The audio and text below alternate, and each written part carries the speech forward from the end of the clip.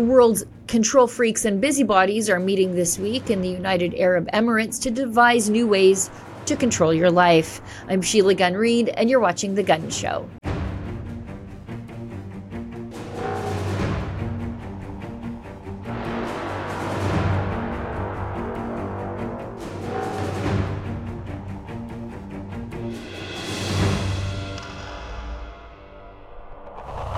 Today's show topic is similar to last week's. I'm talking about the annual United Nations Climate Change Conference. It's known as COP, or Conference of the Parties 28. You might see that in news jargon, but really it's the annual climate summit where the people who want to control what you can do and say and think and move and eat all meet together for their little cabal talk fest where they devise new ways to make life more expensive for you. And it's often held in some of the nicer, more exotic places of the world, with the exception of Katowice, Poland. Although I thought it was really nice because when I was in Poland, it was in Poland's coal country. And so I really liked it. I'm not sure the climate gurus did. But this year it's in the United Arab Emirates, one of the most energy intensive places on the face of the earth, a place that was built nearly entirely with oil and gas wealth. And the United Arab Emirates isn't about to change that. I'll discuss all that today in my interview with my friend Michelle Sterling from Friends of Science. So we're building on last week's show where we interviewed Robert Lyman about what to expect from the climate change conference. Michelle is going to talk about what we're seeing now coming out of the climate change conference. And then we're going to talk about the ongoing problem with academic censorship, both on the issue of climate change, but also on all issues.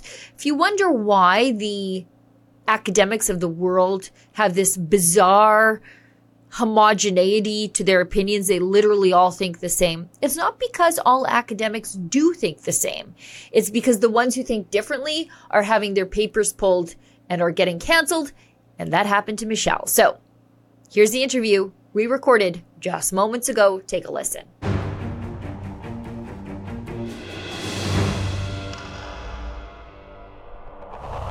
So joining me now is my friend Michelle Sterling from Friends of Science. We're going to be talking about what's happening in the UAE right now. It's called COP28, but it's the annual UN Climate Change Conference. That's just UN academic jargon, COP28, so that you don't really know what's going on. So we're going to talk about that, but then we're going to talk about some academic censorship, which is happening in the climate change debate all the time, but it happens in a bunch of other places too, so that the powers that be can say, look, see, everybody agrees with us. Michelle, thanks for coming on the show. Let's start with what's happening at the UN Climate Change Conference in the UAE. I recently got back from the UAE in September, and that is one place that needs a lot of reliable energy. Now, it is also a place where renewables can work because they get so much sun, but they are also living on fossil fuels just like the rest of us. It's a place where they just build things because they have the energy and resources to do it. And I really don't think that environmental considerations are that much of a thing there. But tell us, what can we expect from COP28, the UN Climate Change Conference? Well, let me just start by thanks for having me on the show, but also you recently interviewed Robert Lyman, and Robert had given us 6 themes that would be discussed at COP28. So we did 6 short explainer videos going through each of those themes. One of them is a course correction for climate action. So they're trying to evaluate how far countries have progressed along in their goals in the past 5 years, because that's all part of the Paris Agreement that every 5 years you have to report on how far you've gone along. So contrary to public belief in Canada, the Paris Agreement is a not binding agreement. Canada made it binding, but it's not a legally binding agreement. So they're going to try and see how far the gap is between nationally determined contributions, NDCs, that's the country's promise to reduce emissions, and where they are today. There's also going to be delivering on promises, which is related to promises made to the developing world that they're going to create this huge funding. There's another one, phasing out fossil fuels. Now, all of them, as you noted, are in a place that relies entirely on fossil fuels, and they only got there by fossil fuels, but they want to phase it out, and they're really making strident efforts to do that, and I'll tell you a funny story after. Another one is the exponential expansion of renewables, the doubling of energy efficiency, and the reduction of methane, however you want to pronounce it, which of course has just popped up in the news because Minister Guilbeault jumped a surprise on Alberta. And then there's also the scaling up of accountability.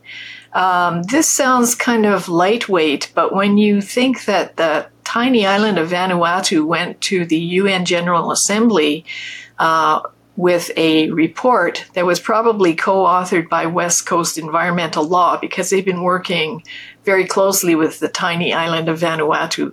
They took their report to the UN General Assembly and asked it to forward it to the International Court of Justice for an opinion as to whether or not climate laggardness can be criminalized, so that criminal action can be taken against countries for not meeting their targets. So you can see where that would go. Lots of business for lawyers, but lots of ridiculous things for us. And last of all, delivering for nature and people. And that's all about creating the monetization of natural resources. And I'm not talking about oil, gas, coal, forests. I'm talking about turning oceans, forests, pasture land, indigenous protected areas into commodities that people can trade for carbon credits. And this is where the whole land back movement and land guardian movement within Canada's indigenous community this is where it's going, that people will pay to keep a forest or grassland or seashore pristine because they'll be buying carbon credits. Now, of course, you and I will never benefit from that money. And these are ostensibly Canadian resources that belong to everyone. So I think that that's one of the more important things that people should be keeping an eye on. But I don't think anyone's even talking about it. No. And, where do farmers fit in the mix, right? Right. Like we steward the land. If you care about carbon sequestration, we do that through cattle grazing. But nobody pays us to keep the land nice and tidy. In fact, we pay onerous carbon taxes. Well, you see, I think part of the plan is to make the carbon tax so onerous that if somebody came to you and said, Sheila, how about if you and your family didn't farm, we'll pay you to not farm. How about if we pay you to get rid of whatever livestock you have? So we'll be saving the planet, you'll be making a buck, everything will be great, right? Yeah. It's just, ultimately we'll all starve or have to eat crickets. Yeah, well, yeah, exactly. Fewer farmers, food inflation continues to go sky high. And yeah, we're all enjoying the cricket milk of tomorrow. I wanted to talk to you about this topic of phasing out fossil fuels. They really are pushing for this at the United Nations now. I got to give it to the UAE for being a little bit cheeky. And it's something that I've seen before and we're seeing again this year in a couple of different ways. So I saw this in Katowice, Poland. Poland was happy to take the United Nations money and all the tourism and the tens of thousands of activists coming into this small city and spending their money and staying in the hotels and renting the Airbnbs and using the Ubers. But they also put the UN Climate Change Conference right next door to the Coal Miners Museum. And the Katowice is in the heart of coal country. They're a super duper, pro coal. You go to the mall and they have coal miners displays and they opened the UN Climate Change Conference with the coal miners marching band. And I thought, oh, okay, I see what they're doing here. They just want the UN's money. They're not on board with any of this. I really enjoyed it. And then in Bonn, Germany, the Trump administration, happy to go to the climate change conference to talk about fracking and coal. They had a big pavilion there promoting how U.S. energy is cleaner. Alberta is doing the same thing this year. They're bringing a massive delegation, but it's more of a sales delegation talking about carbon capture and natural gas and how Alberta's energy is much cleaner than a lot of places of the world. And the UAE, to their credit, I got to give it to them.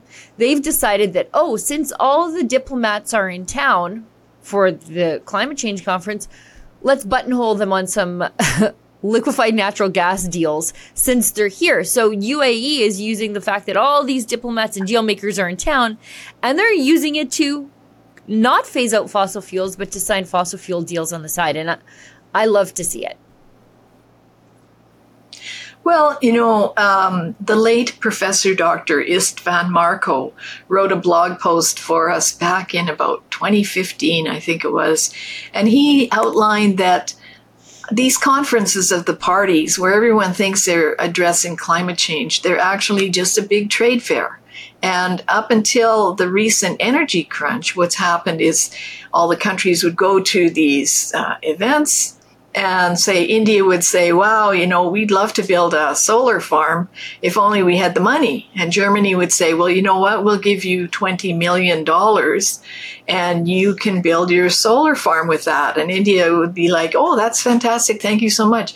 And they'd say, the only stipulation is you have to buy it from Siemens, our company in our country. So that is probably the circular economy that everyone talks about. When people think the circular economy is about recycling, I think this is the kind of, let's call it, financial recycling that goes on. Now, of course, what's happened in the past couple of years, and especially since two things, the divestment program, the Mark Carney comments that, anyone using fossil fuels will be, and who not recognizing climate change will be bankrupted, and the conflict between Russia and Ukraine, these elements have caused a tremendous energy shortage. Like there's a huge energy gap in the world that cannot be met without at least a decade of additional exploration and development. So everybody wants to buy energy because many countries are completely reliant on it. You can't even run your wind and solar farms without conventional energy to back it up. So, of course, at this COP, the countries are doing big business on oil and gas because they desperately need it. Otherwise, their country will die. I mean, look at Germany. Germany's industry is leaving. They what's it called? The BASF plant. They have a huge plant there. It's about 10 square kilometers. And they need natural gas as a product stream and for the energy to run the plant. It employs about 29,000 people. Well, they're moving to China because they just don't have energy supply at an economical rate in Germany anymore. Germany's importing LNG from the United States. And they made some floating tank LNG terminals kind of as a desperate effort. They managed to build it within a year. Because they didn't even have one terminal. They completely relied on gas pipelines from Germany. So, they're really suffering. The people there are suffering. And even The Economist reported last year that more people died of energy poverty than of COVID. So, it's a real crisis. And, we're so blessed with fossil fuels in North America and especially in Alberta. We don't see it. We don't even know that this kind of thing is happening, but it's also impacting us as well. Well, yeah, and it's coming for us if our premier doesn't fight these onerous regulations that are being just smashed onto us undemocratically from our friends in Ottawa. You mentioned the methane targets. That's directly targeting Alberta after we've decided to fight the feds and win on C-69, on the plastics ban. And so we've embarrassed the feds.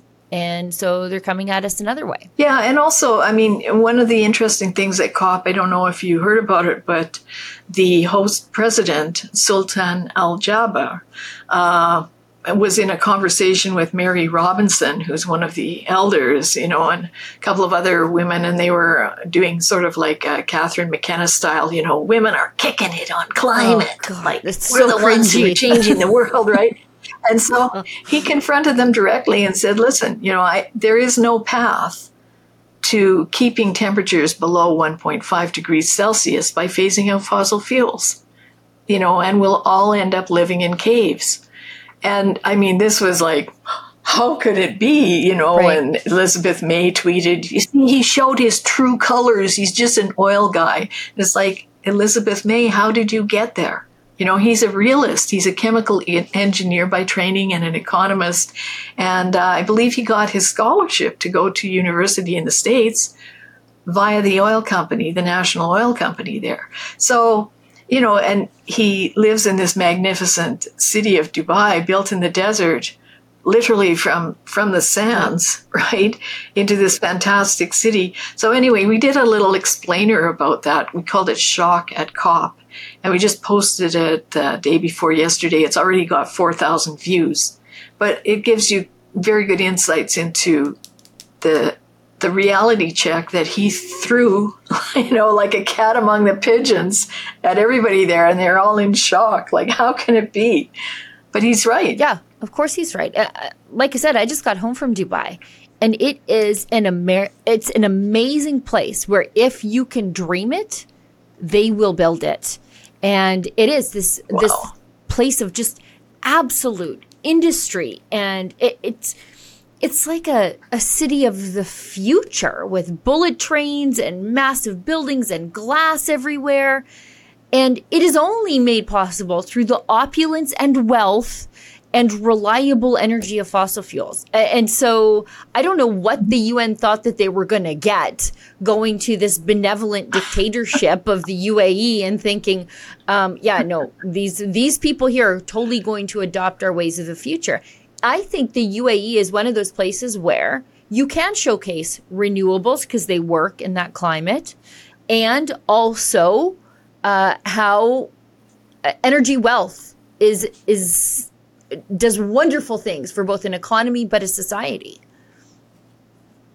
Yeah, really. I mean, and one of the great things is there's so many pictures on Shutterstock and Adobe Stock, literally of the desert and the city right behind it. Yeah. So, if all those COP activists had to go out in the desert for a day or two without the conveniences of Dubai, they'd be begging for help within a couple of hours. Yeah, I mean, they did that in Morocco. They built an entire disposable city right next door to Marrakesh. And you went inside this little disposable city that was made of plastic. It was all just sort of plastic Quonsets and climate controlled buildings.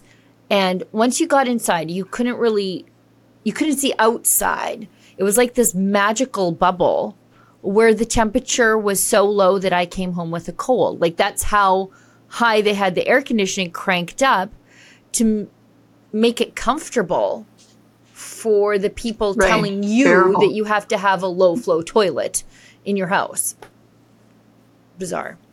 Yeah, well, that's also one of the ironies of this year's COP is the UNEP just put out a report on air conditioning and how bad it is and how they want to find other ways to cool the world. In the UAE.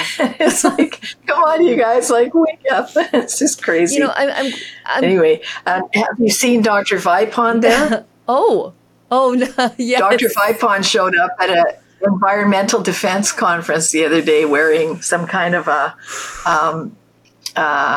what do you call that for horses? A feed bag on his face. So I guess he was trying to show that he's a medical doctor, but he couldn't really do that on the panel. Here when they were doing coal phase out, he kept showing up in his scrubs and stethoscope around his neck like, hey, I just left Emerge and here I am to advocate for coal phase out. but he did manage to do a little bit of street theater. He's got a huge plastic earth that he was doing CPR on the other day because he took his white coat with him and his stethoscope. So anyway, and he was front page news for Climate News, walking down the street in his white lab coat and the earth, the big plastic earth on his shoulder. Plastic earth. You know, these people with their God complexes, hey? Like walking around like Atlas with the earth on his shoulders. I just want to touch on this because you talked about Mark Carney, and we didn't talk about this as we were talking about what we were going to talk about in the interview today. But did you see the news? It was yesterday. Mark Carney's group, his investor, his little group, Brookfield, which is not little at all. It's Canada's largest investment firm. It's accused of underreporting its carbon emissions because they only track theirs. They don't track the ones that the companies that Brookfield funds. So one of those is Oak Tree Capital Management, which accounts for about 22% of Brookfield's assets under management. And Oak Tree has stakes in at least 118 fossil fuel assets. Now, the greatest irony in all of this is that Mark Carney is the head of GFANZ or GFANZ or whatever you call it. But he's also the UN climate czar. He's the chief climate scold at the World Economic Forum. But his GFANZ, I forgot what it stands for. The Glasgow Financial Alliance for Net Zero, I think. Right. That's exactly what it is. The Glasgow Financial Alliance for Net Zero. And what these guys do is they go around and threaten companies and say, look, if you're not meeting the Paris targets, which are non-binding, but boy, we're going to make them bind to you, then we're going to make sure that you don't qualify for finance for your projects or insurance. So it's this social credit, climate credit, debanking scheme that Mark Carney has organized against other companies because nobody should be making money off fossil fuels except if it's him at Brookfield through Oak Tree. Yeah. And speaking of these draconian measures, Senator Rosa Galvez is over at COP 28 as well. And she's leading the charge on climate aligned finance. She's got a bill called S243. And basically they want to ensure that no company that's invested in fossil fuels can be financed, and that no energy experts can be on the boards of company. They have to put a climate expert on the board, which of course will be someone from the Pembina Institute, some graduate from these foreign funded environmental groups that have been part of the tar sands campaign for the past 30 years. They will be elevated to a position of climate expert on the board. So now we'll have corporations with people on the board who don't know anything about energy, advising us into the real end scene of Atlas Shrugged, when the lights go out, and then we can start rebuilding society again. This is a very, very dangerous bill, and I don't know why it's coming from the Senate. There's a whole group of climate senators, about 40 of them, I think, who are on this bandwagon. And if you look on the Senate website, especially on Rosa Galvez's website, you'll find that all these big NGOs, of course, are pushing behind it. So it's very, very dangerous. This is the death of society. People don't realize without fossil fuels, about 6 billion people would die within 6 months. It's also the death of your retirement and your investment portfolio because you don't have the proper people managing these companies, and they will just lose money. We already have this push for gender parity. And look, I believe that women can do business. Don't get me wrong. But to just shoehorn women onto the boards of these companies instead of let's go out there and find the best person for the job, that also has a detrimental effect to the financial affairs of regular people investing in these companies. But now we have like climate justice activists whose only experience with business has been working as a barista while they were getting their busybody social justice degrees before they went to work for Pembina. I think we're like, this is why normal people should really care about what happens on the boards of these big companies. Yeah, and people are not aware of it. The other thing, of course, at COP is the CAPE doctors are there. That's the Canadian Association of Physicians for the Environment. And I just had an article in the Western Standard, actually, about the fact that these climate doctors are creating very serious issues for the public, because they're more focused on putting things like solar panels on the roof of hospitals or measuring grandma's carbon footprint of her frailty rather than actually treating patients. So there are two doctors there, Dr. Courtney Howard, and she, in a TED Talk video, showed a graph a few years ago, I think it was 2017, a graph of who is most trusted in society, and doctors and nurses were at the top of the list. Well, you can take a similar graph from Abacus data back in 2018, and the Canadian priorities were improved healthcare. That was number one.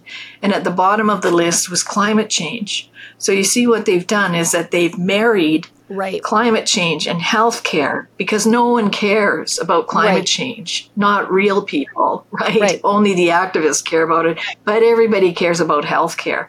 But that's a very dangerous conflation. So we have a few videos, even Tedros from the World Health Organization the other day was talking about how, to change climate change, we need to address healthcare, and to do that, we need to build more renewables. That has nothing to do with healthcare. That's just an expensive waste of money and a way to make your power system more unreliable, which, in surgery, you need reliable power. Yeah, we saw this play out in real time in Texas when they got hit with a freak snowstorm, and then they had no power at the hospitals because renewables couldn't keep up. So I don't want to live like that. Now, I want to just quickly change lanes, but I think it's all part of the same issue. And this is something that Friends of Science, this is like on Michelle Sterling personal side, but this is also something that Friends of Science has been asking for, wanting, advocating for since always, and that's just civil debate on contentious issues amongst people. And, there's so much shut-uppery coming from the other side of the climate debate. But this is something that happens across academia and politics constantly. In the climate change debate, we hear frequently from advocates of taxes changing the weather that 97% of scientists agree. Well, what happens to the other 3%, even though, that number is... There's a lot of explanation why that number was never accurate to start with.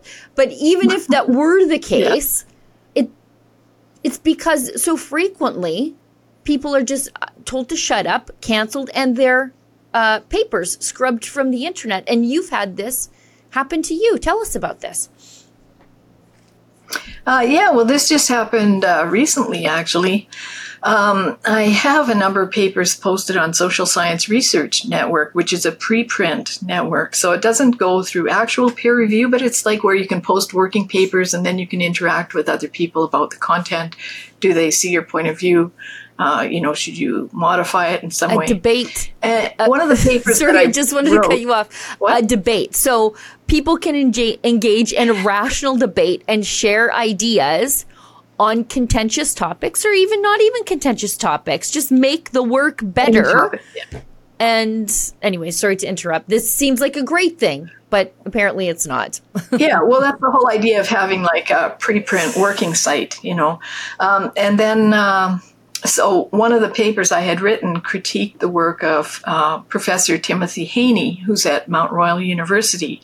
And he had done a paper called scientists don't care about the truth. I think that was the quote. It was with Taylor and Francis that it's published. And what he'd done is that he went through a series of interviews that were done about the Calgary flood in 2015. And it appears that he mined the informal comments made by about 40 residents who live in those flood-prone areas. Most of them were engaged in the oil and gas industry in some way, executives, geophysicists, financiers. So it looks like he mined this very old conversational data and then applied his own interpretation to it to basically show that they're all a bunch of climate change deniers. So I believe that this violates the fundamental principle, ethical principle in academics of informed consent. Because if I interview you in 2015 and I don't ask you any direct questions about scientists or science or climate change, then how can I, many years later, go back to your material and claim that this is representative of what you actually thought then or think now? Because A, I need your approval to reuse material, and B, you might have changed your view. And one of the principles of informed consent is that no harm should come from interviewing subjects in social sciences. And that's a very real thing, particularly, let's say you're interviewing vulnerable people, say prostitutes or drug addicts or something. You don't want them to end up going to jail because you did an interview with them. At the same token, in this case, the whole policy framework for climate change has changed very dramatically from 2015 when the Trudeau government was elected, and climate change was something that people could still debate quite openly, to today, where people like Mark Carney and Minister Guilbeault are quite keen to put people in jail or to bankrupt them if their views don't align with the federal public policy. So I think that serious harms have been done to the reputation of the industry, and I've requested from Mount Royal University evidence and proof that people did actually offer their informed consent. So 40 people were interviewed. If any of those people would like to contact me or do so anonymously, you can get me at media@friendsofscience.org. So that paper was taken down, but I have reposted it on my own blog. And then about the same time, I'd done another paper that which is on a slightly different topic, on the issue of Indigenous residential schools. And this rebutted a paper by Sean Carleton out of the University of Manitoba in Winnipeg. And Carleton had written a paper some time ago that attacked former Senator Lynn Bayak and basically smeared and mocked her and really didn't provide any information. So I wrote quite an extensive rebuttal because, what a lot of people don't understand about the treaty issue and the residential school issue is that at the time of signing of the numbered treaties, the United States was engaged in an Indian war from 1644 to 1924. The U.S. cavalry was hunting down Indian tribes and murdering a lot of them. So much so that Sitting Bull and his people came to Canada for safety after they wiped out General Custer. So, they saw Canada as a safe haven. Anyway, because of the push for settlement across the United States, the buffalo were all wiped out. There was no more future as a buffalo hunter. And it was Sir John A. Macdonald who invited the treaty chiefs to come east and see how society was developing there, and also to tour the Mohawk Institute as a residential school and industrial school and see what they could do to train up their people for the just transition of the 1900s. And they agreed to this model. They thought it was a good idea. So anyway, I rebut Sean Carleton's material, and I included it. Well, actually, it got also taken down rather summarily, and I was told that I could never post anything again on Social Science Research Net. But anyway, I've incorporated it into a report that also deconstructs the media claims. This is another Carleton report where he and Reid Gerbrand of the University of Manitoba, they claim that the media never created the mass graves hoax. But I show point by point that, in fact, the media not only created it, but they continue to embellish it and press it on. No bodies have ever been found at Kamloops. No graves have been exhumed. It's most likely that those are clay tiles of a septic trench that was abandoned years ago that were found by Dr. Sarah Beaulieu with her GPR. So people are actually wearing T-shirts and marching for the 215 septic tiles. They are not children. There are records of 50 children who did die related to the Kamloops Indian Residential School. Most of them did not die of any nefarious cause at the school. So Nina Green has a very detailed report, and in fact, I included it in my report. So, that's the only thing you can do is to try and post your material elsewhere when you get canceled, but you must not give up because, we live in a society that is still to some extent democratic, and the only way to keep it that way is to keep open civil debate going on. Now, there are some pretty serious implications, though, of some proposed federal government legislation that would criminalize your dissent on the issue of residential school graves, specifically at Kamloops. They want to make residential school denialism akin to Holocaust denialism. Well, I don't deny that residential schools existed or that some people did suffer harm. Mm-hmm. But I disagree that the harm was widespread.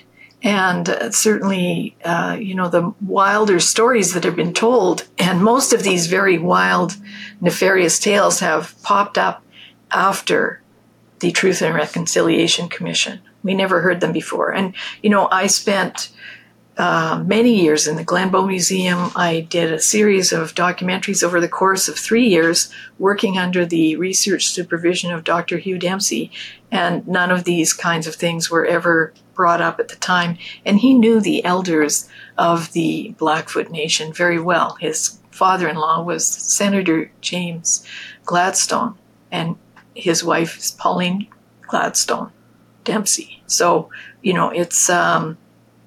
he had firsthand information and not secondhand and not from some knowledge keeper who was 6 years old at the time that the alleged events happened, right? Yeah, and, it's just so easily resolved to put a shovel in the ground. But nobody is in some of these places, and you're right to point out that some of these claims have popped up post Truth and Reconciliation Committee because now these claims are monetized. Yes, that's part of it. That's a significant part of it. And I think there's also an element of mass formation psychosis where, because these are such horrific tales, it does grasp the imaginations of people and does sweep them away. And we saw that with media coverage around the world. Like nobody asked any questions about it. They just continued to spew the information that mass graves had been found.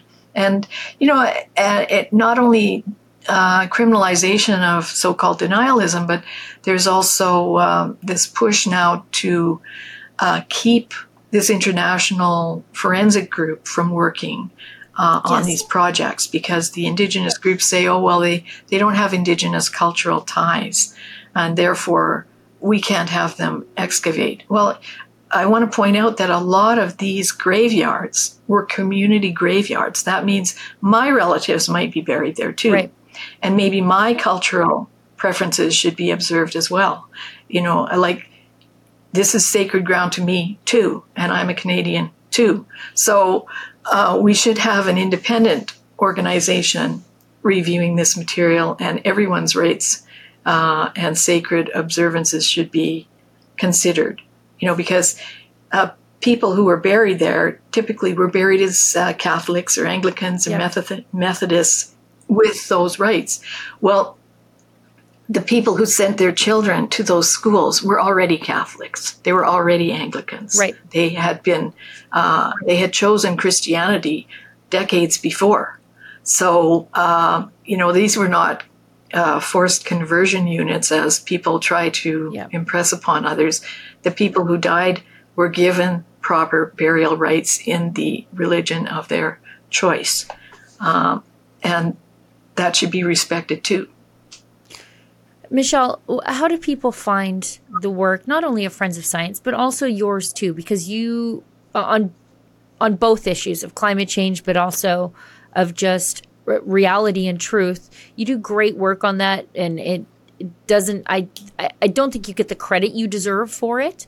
And you're fighting cancellation and fighting for free speech all the time. So how can people find your work, but also how can people support your work? Well, for Friends of Science, you can find us at friendsofscience.org, and you can just send us a little e-transfer. Christmas present would be nice, to contact at friendsofscience.org. For my work, I'm on Medium, just under my name, Michelle Sterling. And also, you can find me on a blog, Michelle Sterling, STIRLING.com. I've started a Substack called Climate of Hope, and that's where I want to address the mass psychosis against children, the fear-mongering that's so devastating so many of our young people on climate change. So any of those, you can subscribe or send an e-transfer or just whatever. Thank you. Thank you. Michelle, thanks so much. If I don't speak to you before Christmas and Hanukkah, Merry Christmas, Happy Hanukkah, and thanks so much for the work that you do to just bring reality and some calm to these hyperbolic debates that I think so many Canadians are just getting absolutely overwhelmed with. Thank you, Sheila. And yes, Happy Hanukkah to all of our Jewish viewers, and Merry Christmas to all of our Christian viewers, and to you and to all the rebels. Keep being rebellious. Keep asking questions. That's all we can do.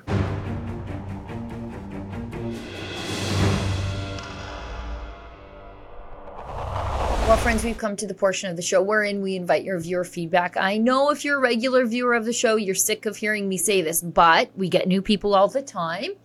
And if you'd like me to read your viewer feedback on air, you can send it to me at sheila@rebelnews.com. Put gun show letters in the subject line so I know why you're emailing me, because I get dozens of emails every single day.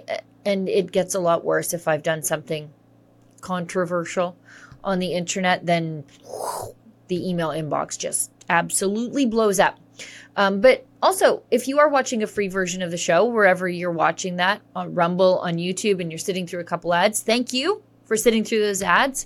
Every little bit helps, but leave a comment in the comment section there. Sometimes I go looking over there, and I do frequently go and look and read the comment section. So don't think that I won't see your comment. However, today's letter comes to us from the email inbox, and it's from Robert, who writes to me and says, "Dear Sheila, as a withering octogenarian," I don't know, you seem kind of frisky in this email, so I wouldn't call yourself withering, but you know what? I'll let you identify it however you feel like. But Robert writes, "Dear Sheila, as a withering octogenarian, I get quite upset whenever Justin Trudeau refers to the honorable leader of the opposition as a MAGA Republican." I don't get upset. I'm like, are you trying to make me like Pierre Poilievre more?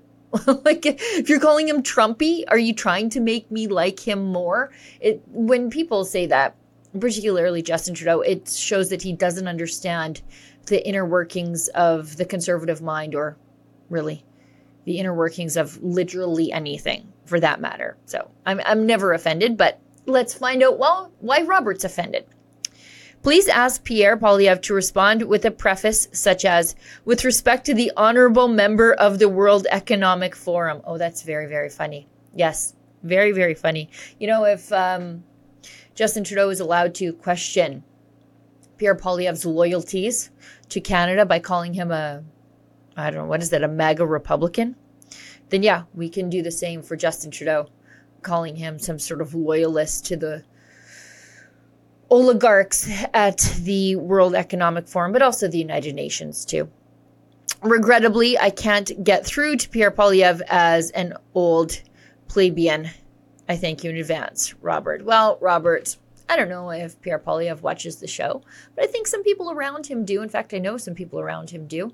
So, who knows? Maybe he'll see your comment, but, I don't know if Pierre Poilievre needs our help thinking on his feet. He's one of the best that I've ever seen think on their feet in politics when handling the media, but also when handling the government side of the aisle. It's why the media doesn't know what to do with him, and the Liberals are making up, I guess, insults like MAGA Republican, as though that's some sort of insult. Anyway, well, everybody, that's the show for tonight. Thank you so much for tuning in. I'll see everybody back here in the same time. I think in the same place next week. I think I'm back in my office next week. And remember, don't let the government tell you that you've had too much to think.